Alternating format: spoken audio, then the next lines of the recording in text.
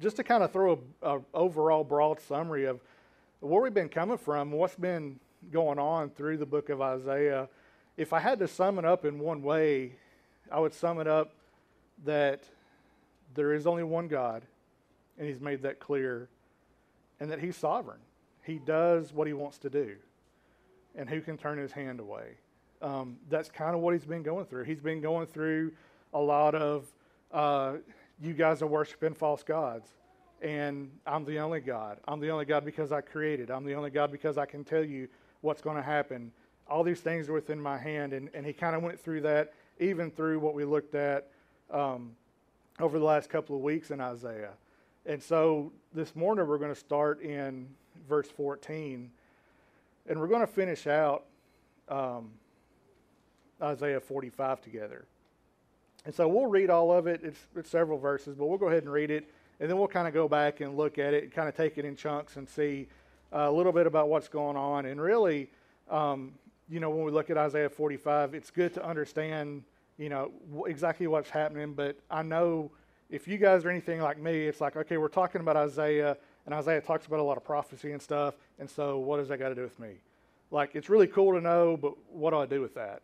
And so I think you're going to see when we go through Isaiah how it still applies today and what we can take from it, and not just look at it and it's like, okay, well, this is who God is, but also this is what God's still doing.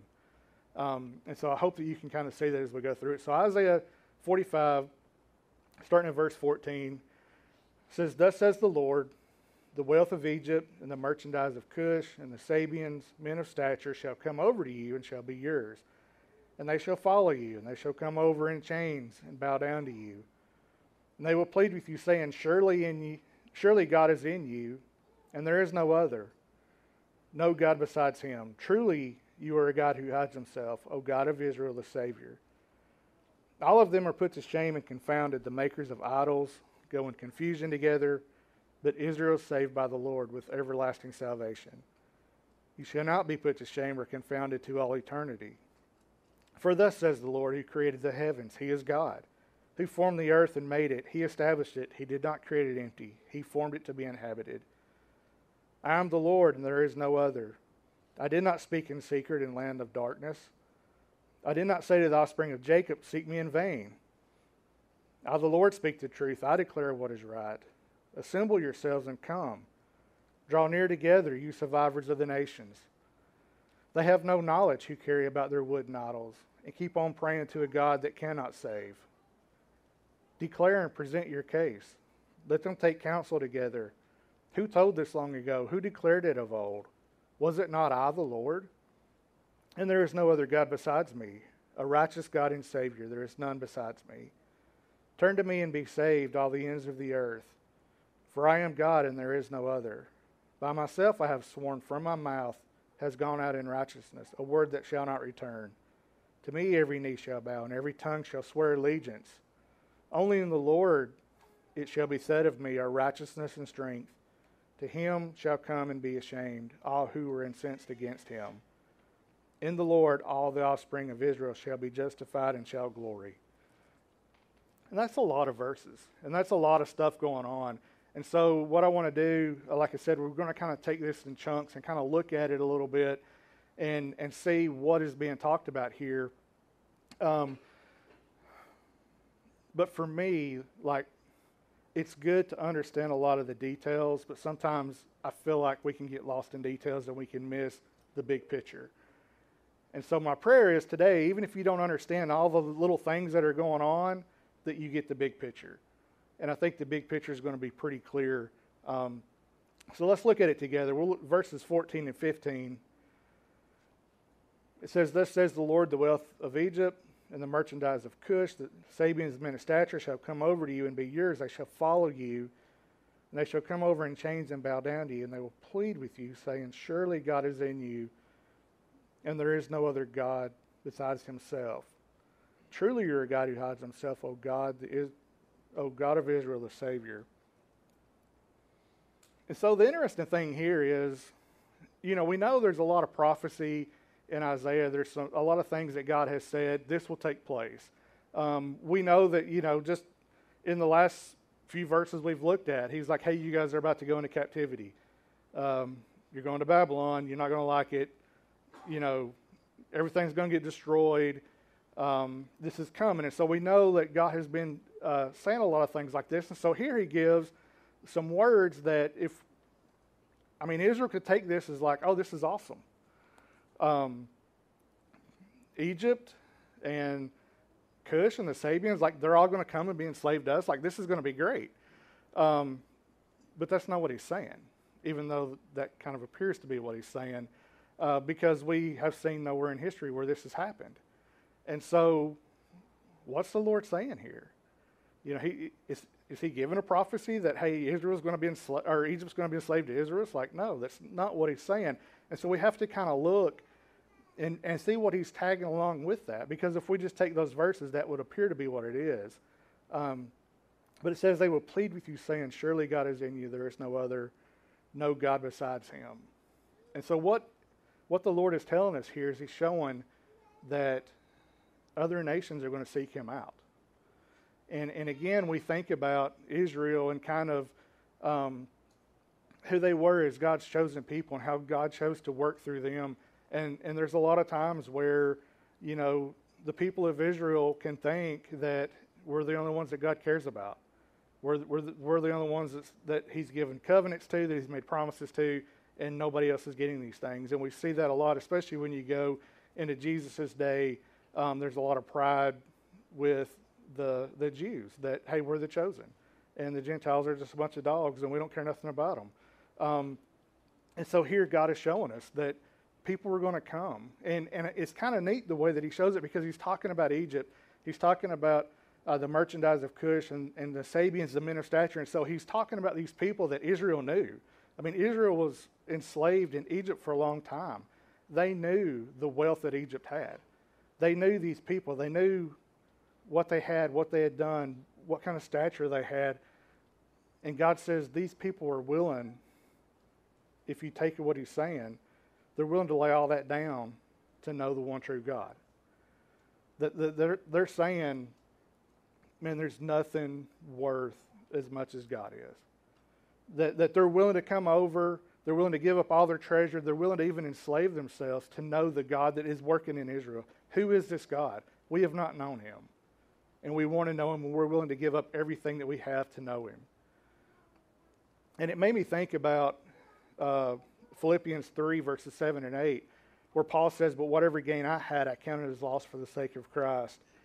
Indeed, I count everything as loss because of the surpassing worth of knowing Christ Jesus my Lord. For his sake I've suffered the loss of all things and count them as rubbish, in order that I may gain Christ. And we see the heart that Paul had. He said, all this great stuff that I have, that I've accomplished, like all of this is just garbage compared to knowing who Jesus Christ is. And we see that kind of in action.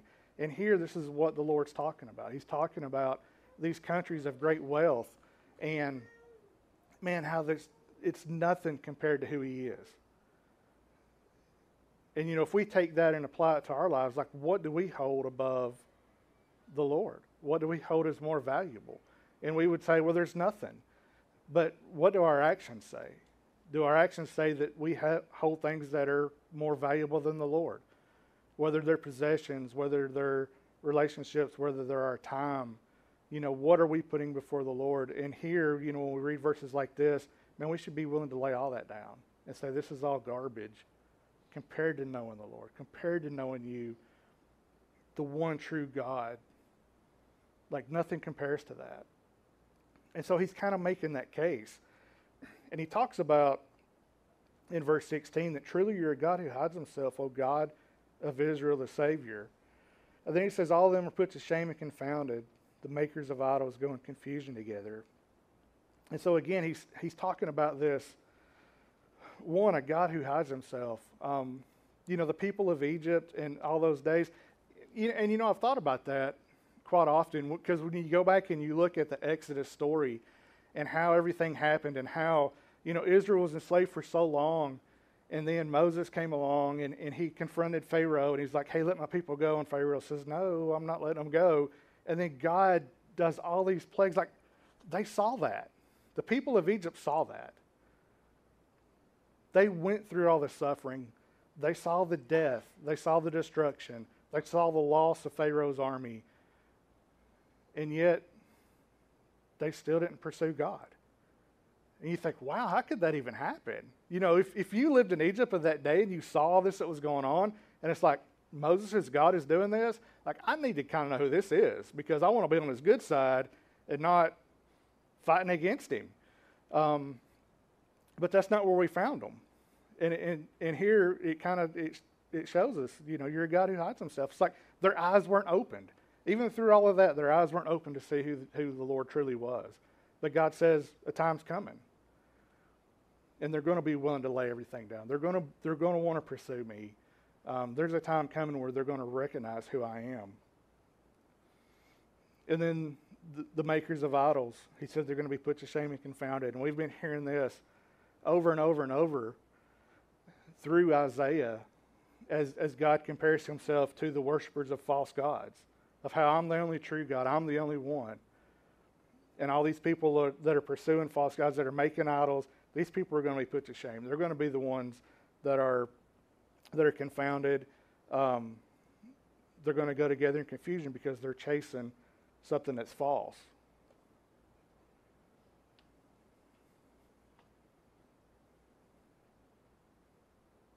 So the interesting thing to me here in verse 15,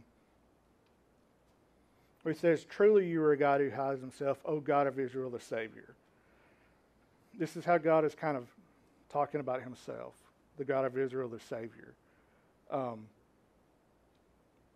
you know, my mind kind of thinks sometimes, you know, what did Israel think about that? That God says, I'm the Savior. We know they had hope in that, but at the same time, you know, they felt chosen. And so, you know, did they recognize their need of a Savior, even though God had chosen them? And so you kind of think about that. And is God only talking about Israel? When we look and it says, O God of Israel, the Savior, like, is he only speaking of Israel? Or is he speaking of everybody else? Because he just said, the people of Egypt are coming. They're going to come and seek me out. But then he's the God of Israel, the Savior. And so I was kind of thinking about that. And I think a lot of times when we read through, especially Old Testament, we have to kind of separate the nation of Israel from the children of Israel.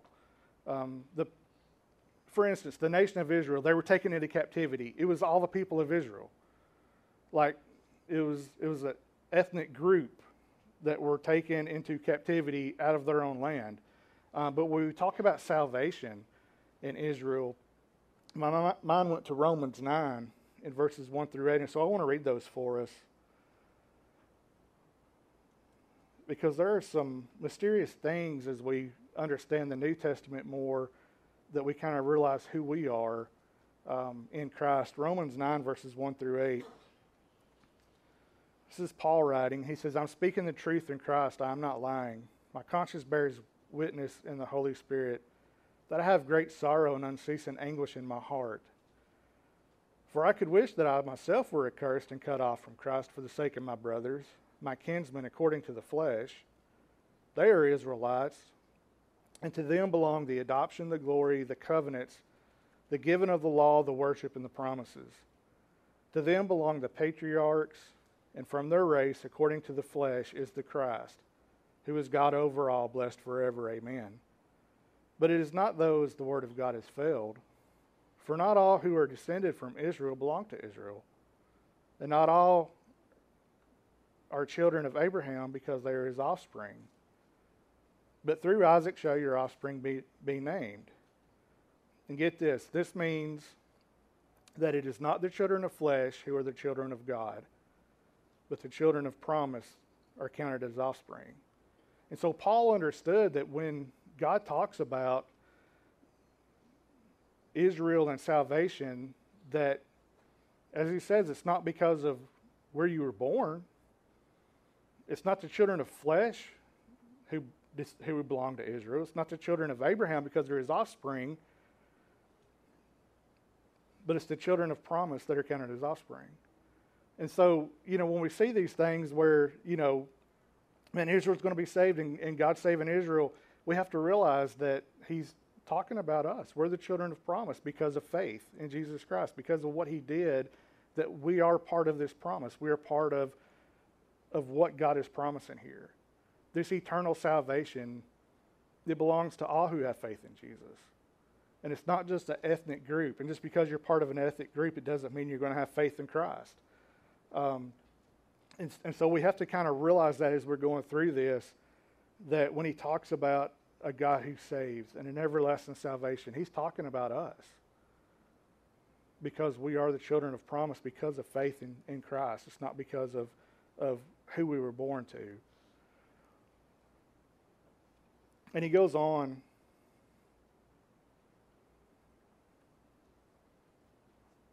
Verse 17, it says, "But Israel is saved by the Lord with everlasting salvation, and you shall not be put to shame or confounded to all eternity." And again, we look at this, and it's a contrast between those who are worshiping false gods and those who are worshiping the one true God. Well, what he says about the ones who are worshiping false gods is that they will be confounded. They will be put to shame. This is their destiny. But yours is not. You will not be put to shame. You will not be confounded. There's that contrast and difference. And he talks about, again, that Israel is saved by the Lord with everlasting salvation. And the reason he can promise an everlasting salvation is because of who he is. And like I said, we've talked about this, and then he's going to kind of go into this again. How is it the Lord can talk about eternity and what's going to happen in eternity? Well, it's because he's an eternal God. He lives outside of time like he's always been and he always will be. If he had a time, then he couldn't promise eternal salvation. He couldn't promise eternal life or eternal death. But he doesn't have a time. He lives outside of that. And so God is eternal. And he can promise an eternal salvation because it's within his right to do that. And if we go on, verses 18 and 19, it says, "For thus says the Lord who created the heavens. He is God, who formed the earth and made it. He established it. He did not create it empty. He formed it to be inhabited. I am the Lord, there is no other. I did not speak in secret in a land of darkness. I did not say to the offspring of Jacob, seek me in vain. I, the Lord, speak the truth. I declare what is right." And again, he's going and he's talking about this argument of, I am the one true God because of this. You should know it because of this, because I'm creator, because I've done these things. The idols that you were worshiping, they didn't create. They didn't make anything. In fact, you made them. I thought about making one and bringing it in here just to show you guys how ridiculous it is.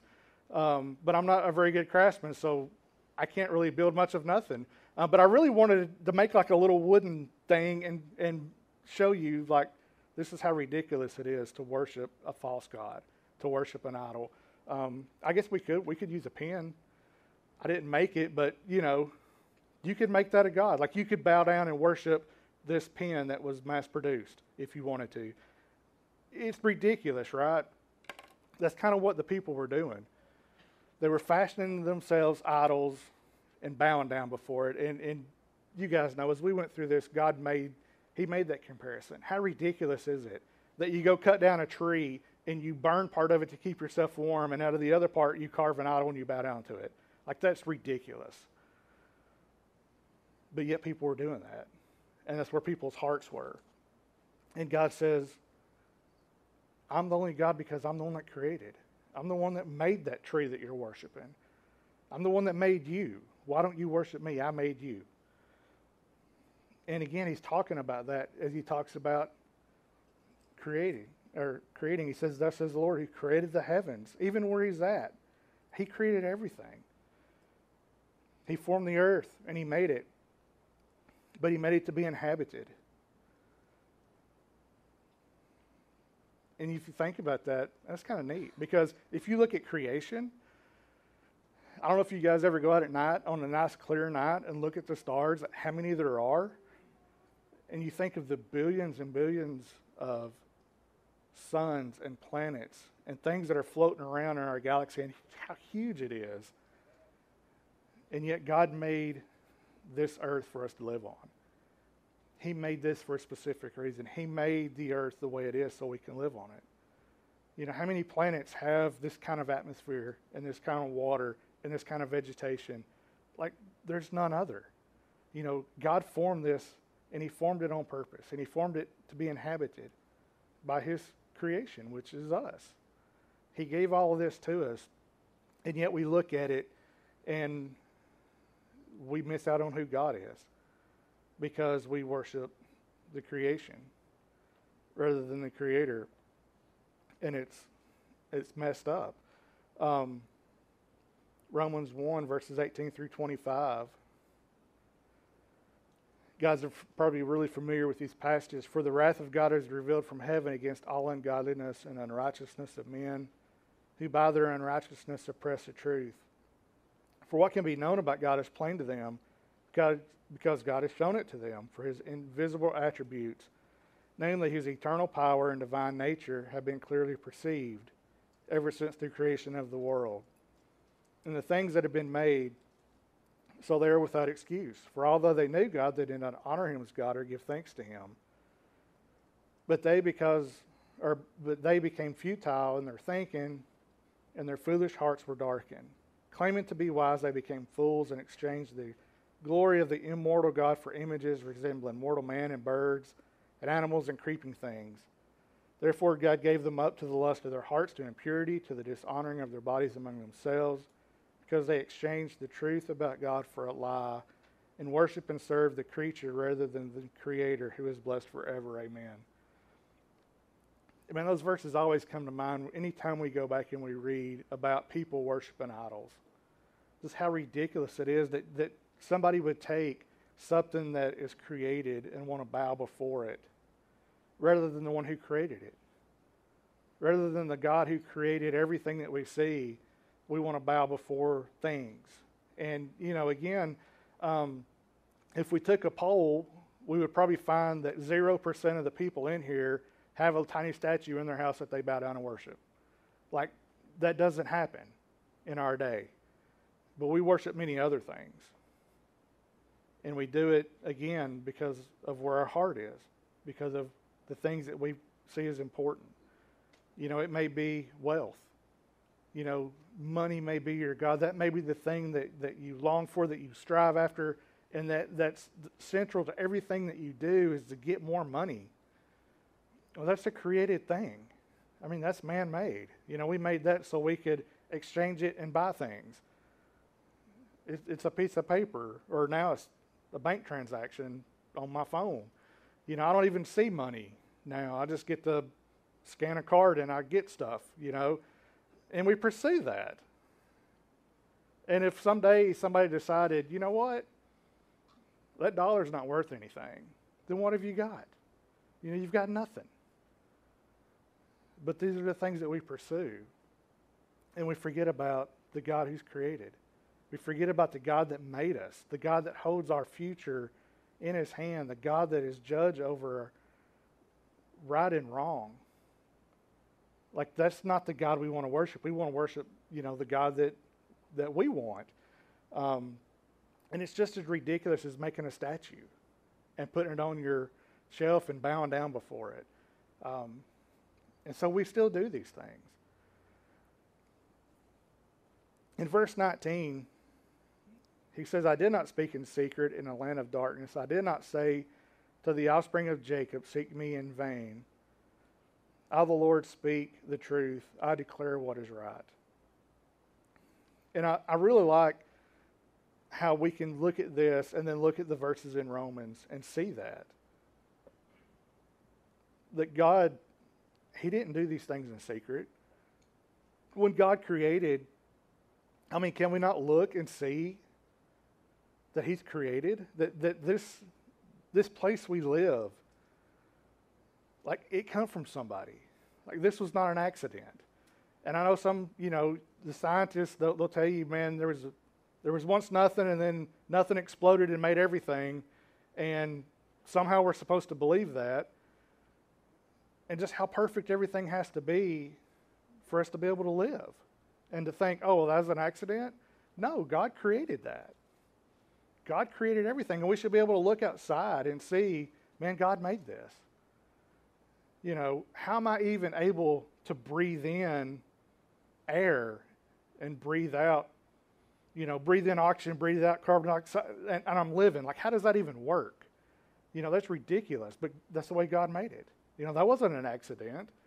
That, oh, you just happened to be formed on a planet that had it, you know, atmosphere full of oxygen, so you evolved to breathe oxygen. Like, no. like God did that on purpose. And we can't look at that and see that, oh, God did this. You know, it seems absurd when we think about it.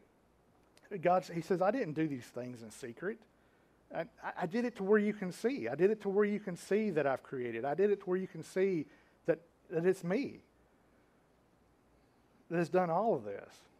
He's not hiding from us. He's not trying to play hide and seek. He's made everything obvious. And I looked at verse 19. I did kind of looked at some other translations, and the New Living Translation, it had kind of a neat translation of verse 19, so I just want to read it for you. He says, I publicly proclaim bold promises. I do not whisper obscurities in some dark corner. I would not have told the people of Israel to seek me if I could not be found. I, the Lord, speak what is true and declare only what is right.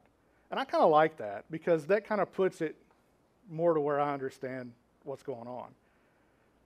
God is not doing things in secret. He's not doing things in the darkness. He's not telling people to seek him if he can't be found.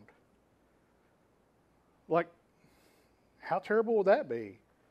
You know, for God to say, hey, come find me, but yet you can't find him. I mean, that's not our God.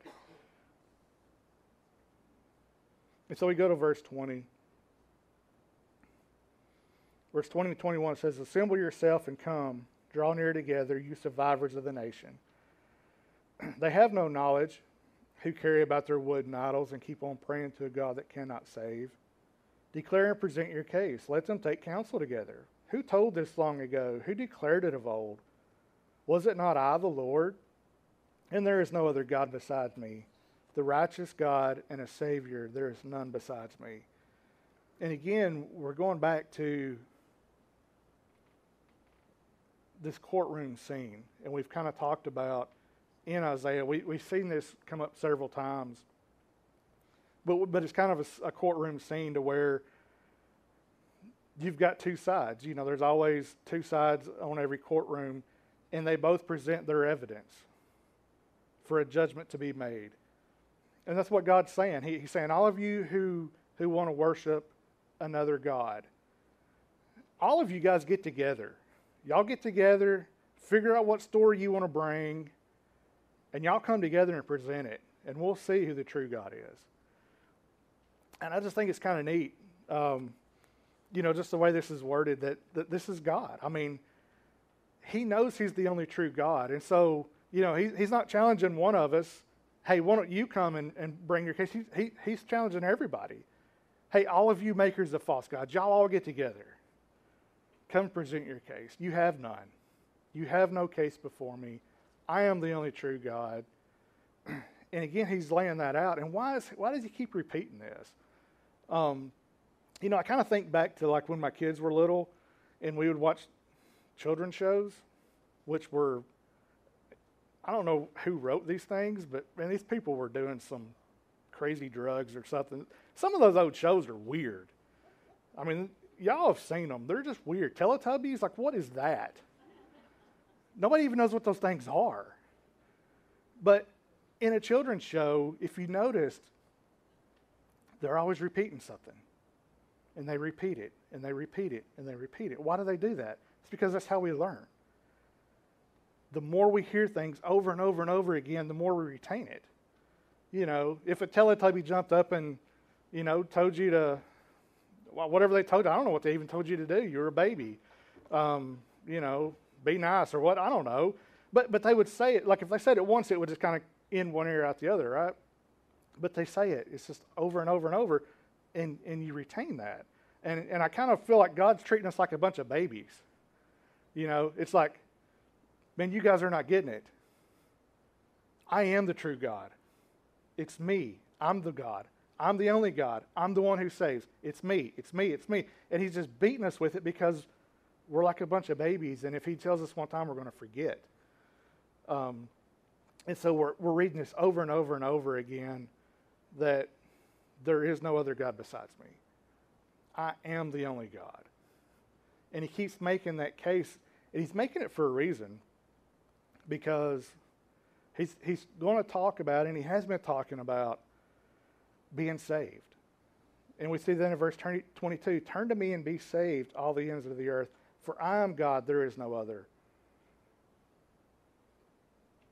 He is the only God that can save. He's laid out the case. There is no other gods. I'm the only one. And in that, I'm the only one with the authority to save. I'm the only one that can do this for you. There's nothing else that can save you.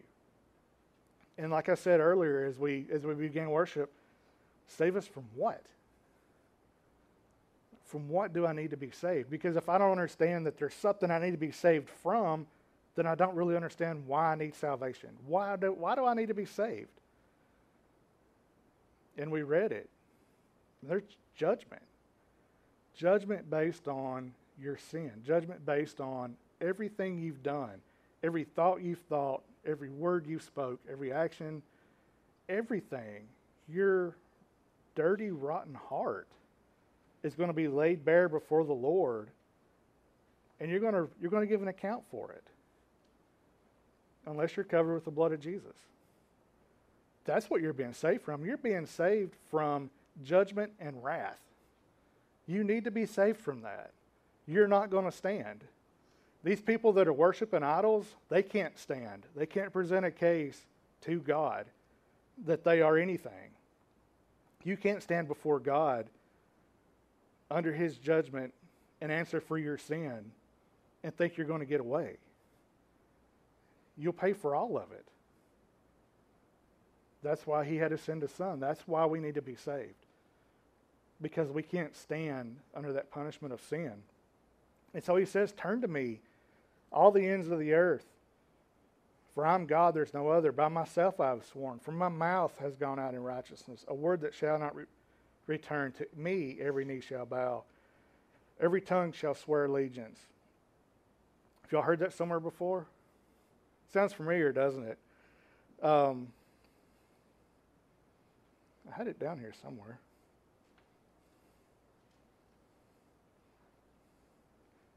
It's in the book of Philippians. There it is.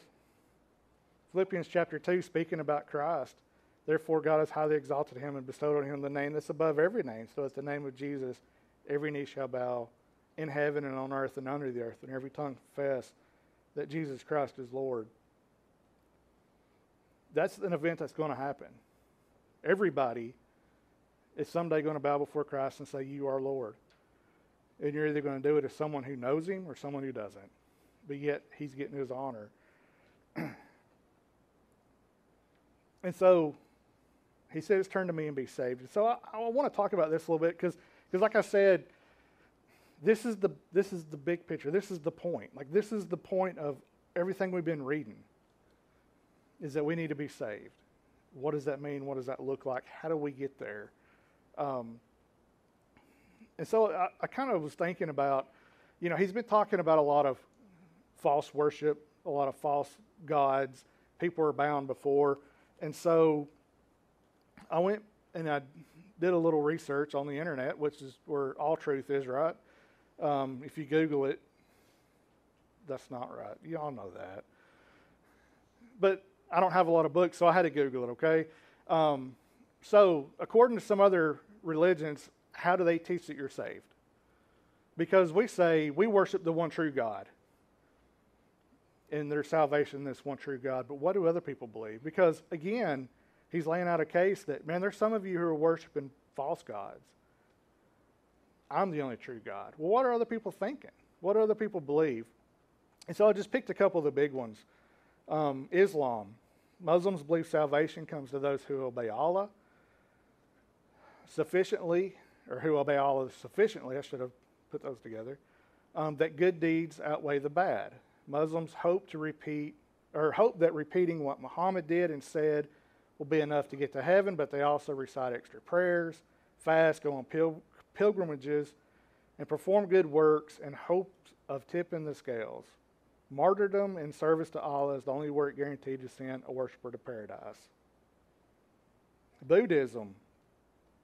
Reaching nirvana, a transcendental, blissful spiritual state, requires following the Eightfold Path. This includes understanding the universe and acting, speaking, and living in the right manner and with the right intentions. Mastering these and the other of the 8 paths will return a worshiper's spirit to God. Hinduism. Salvation is reached when the worshiper is freed from the cycle of reincarnation. His spirit becomes one with God. One becomes free by ridding oneself of bad karma, the effect of evil action or evil intent. And this could be done in 3 ways: through selfless devotion to and service to a particular God, because they have many, through understanding the nature of the universe, or by mastering the actions needed to fully appease the gods. And if you guys notice, all of these religions have something in common, and it's something you have to do. There's something you have to do to this God, to appease this God, to where maybe he will look down and have favor on you. If you live a good enough life, if you can put away all your bad vibes or whatever you guys want to call it, if you do enough work and you work hard enough, then maybe God will look at you with favor. Maybe you'll make it to heaven. Romans 3, verses 20 through 25 says, "For by the works of the law, no human being will be justified in his sight, since through the law comes knowledge of sin. But now the righteousness of God has been manifested apart from the law, although the law and prophets bear witness to it, the righteousness of God through faith in Jesus Christ for all who believe. For there is no distinction, for all have sinned and fall short of the glory of God, and are justified by his grace as a gift, through the redemption that is in Christ Jesus, whom God put forward as a propitiation by his blood to be received by faith." That's the way God offered salvation. It's not through, live a good enough life. Put away evil, do whatever. It's nothing we can do. And we know this, but sometimes we forget it. But it reminds us, everybody's sinned. Everybody has fallen short of the glory of God. Everybody has wrath to pay. And you're not going to work yourself out of it. And if we think about, going back to a courtroom scene, and you stand before a judge guilty, like, how are you going to bargain with the judge to not receive penalty? I mean, if your crime is awful enough, you're not getting set free. You're going to pay. And we're going to stand before a holy God. There's no leniency. There's no, your sin really wasn't that bad. I mean, you go back to creation. He told Adam and Eve, don't eat from that tree. And they did, and all of mankind is cursed. We all face death because they ate from the wrong tree. I mean, this is God. This is how holy he is. You don't go against what he says. Because when you do, there's punishment. And you're not going to work yourself out of it. And so he offers this salvation through faith in Jesus Christ. Just a couple more things I want to read for you guys before we close. I'm trying to figure out what I want to give you. This is going to be quite a bit of reading, but this is really good because I was doing some research and I found a sermon that Charles Spurgeon taught on Isaiah 45:22. And if y'all know Spurgeon, he's way better at this than I am. And you guys know it. And I know it, so it's okay. But I want to read this because he's talking about, turn to me and be saved, all the ends of the earth. I'm God, there is no other. That's the point. That's the whole point of what we've got to today. Turn to me. Be saved. I am God. There's no other God. So I'm going to read this, so y'all bear with me, okay? On Isaiah 45:22, first, to whom does God tell us to look for salvation? Oh, does it not lower the pride of man when we hear the Lord say, look unto me and be ye saved, all the ends of the earth? It's not, look to your priest and be saved. If you did, there would be another God, and beside him there would be someone else. It's not look to yourself. If so, there would be a being who might be arrogant of some of the praise of salvation. But it is look to me. How frequently you who are coming to Christ look to yourself. Oh, you say, I don't repent enough. That is looking to yourself. I don't believe enough. That is looking to yourself. I am too unworthy. That is looking to yourself. I cannot discover, says another, that I have any righteousness. It is quite right to say that you have not any righteousness, but it's quite wrong to look for any. It is, look unto me. God will have you turn your eyes off yourself and look unto him. The hardest thing in the world is to turn a man's eye off himself. As long as he lives, he always has a propensity to turn his eyes inside and look at himself. Whereas God says, look unto me. There be men that quite misunderstand the gospel. They think that righteousness qualifies them to come to Christ. And I love this saying, whereas sin is the only qualification for a man to come to Jesus. That's all we have to offer, is our sin. But the second thought is the means of salvation. It is look unto me and be ye saved. You have often observed, I am sure, that many people are fond of intricate worship and involved religion, one they can hardly understand.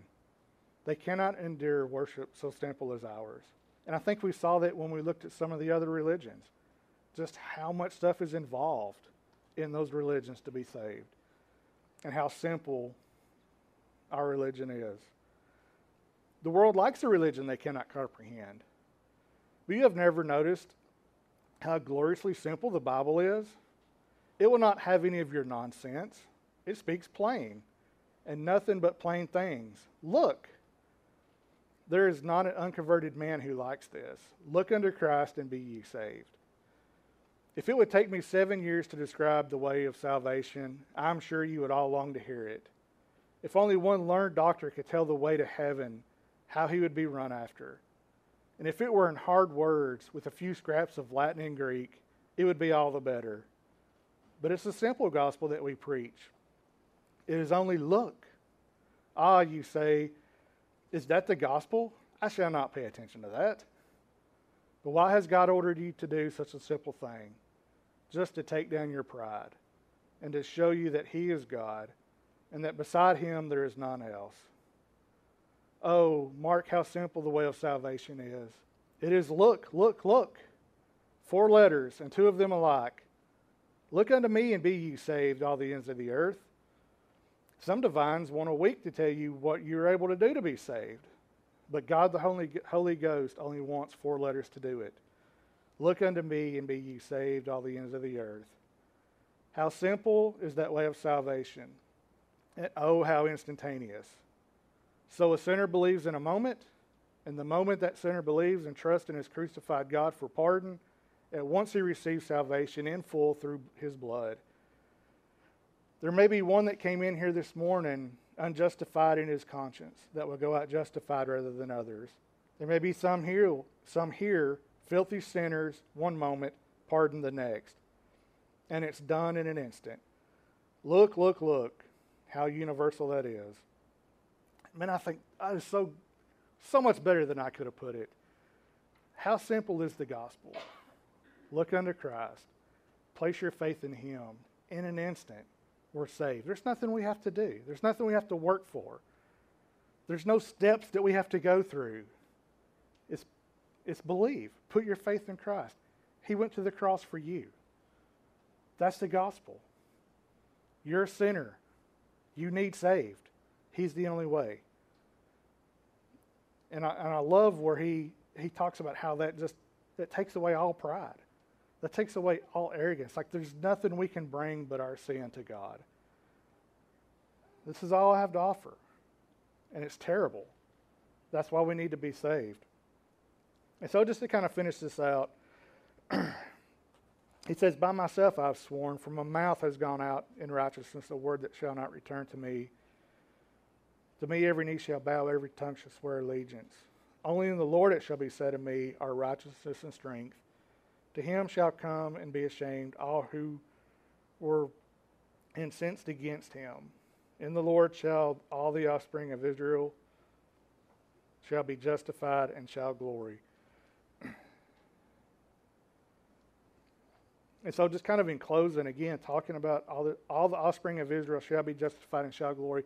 He's talking about us as believers. Everyone who places their faith in Christ has been justified.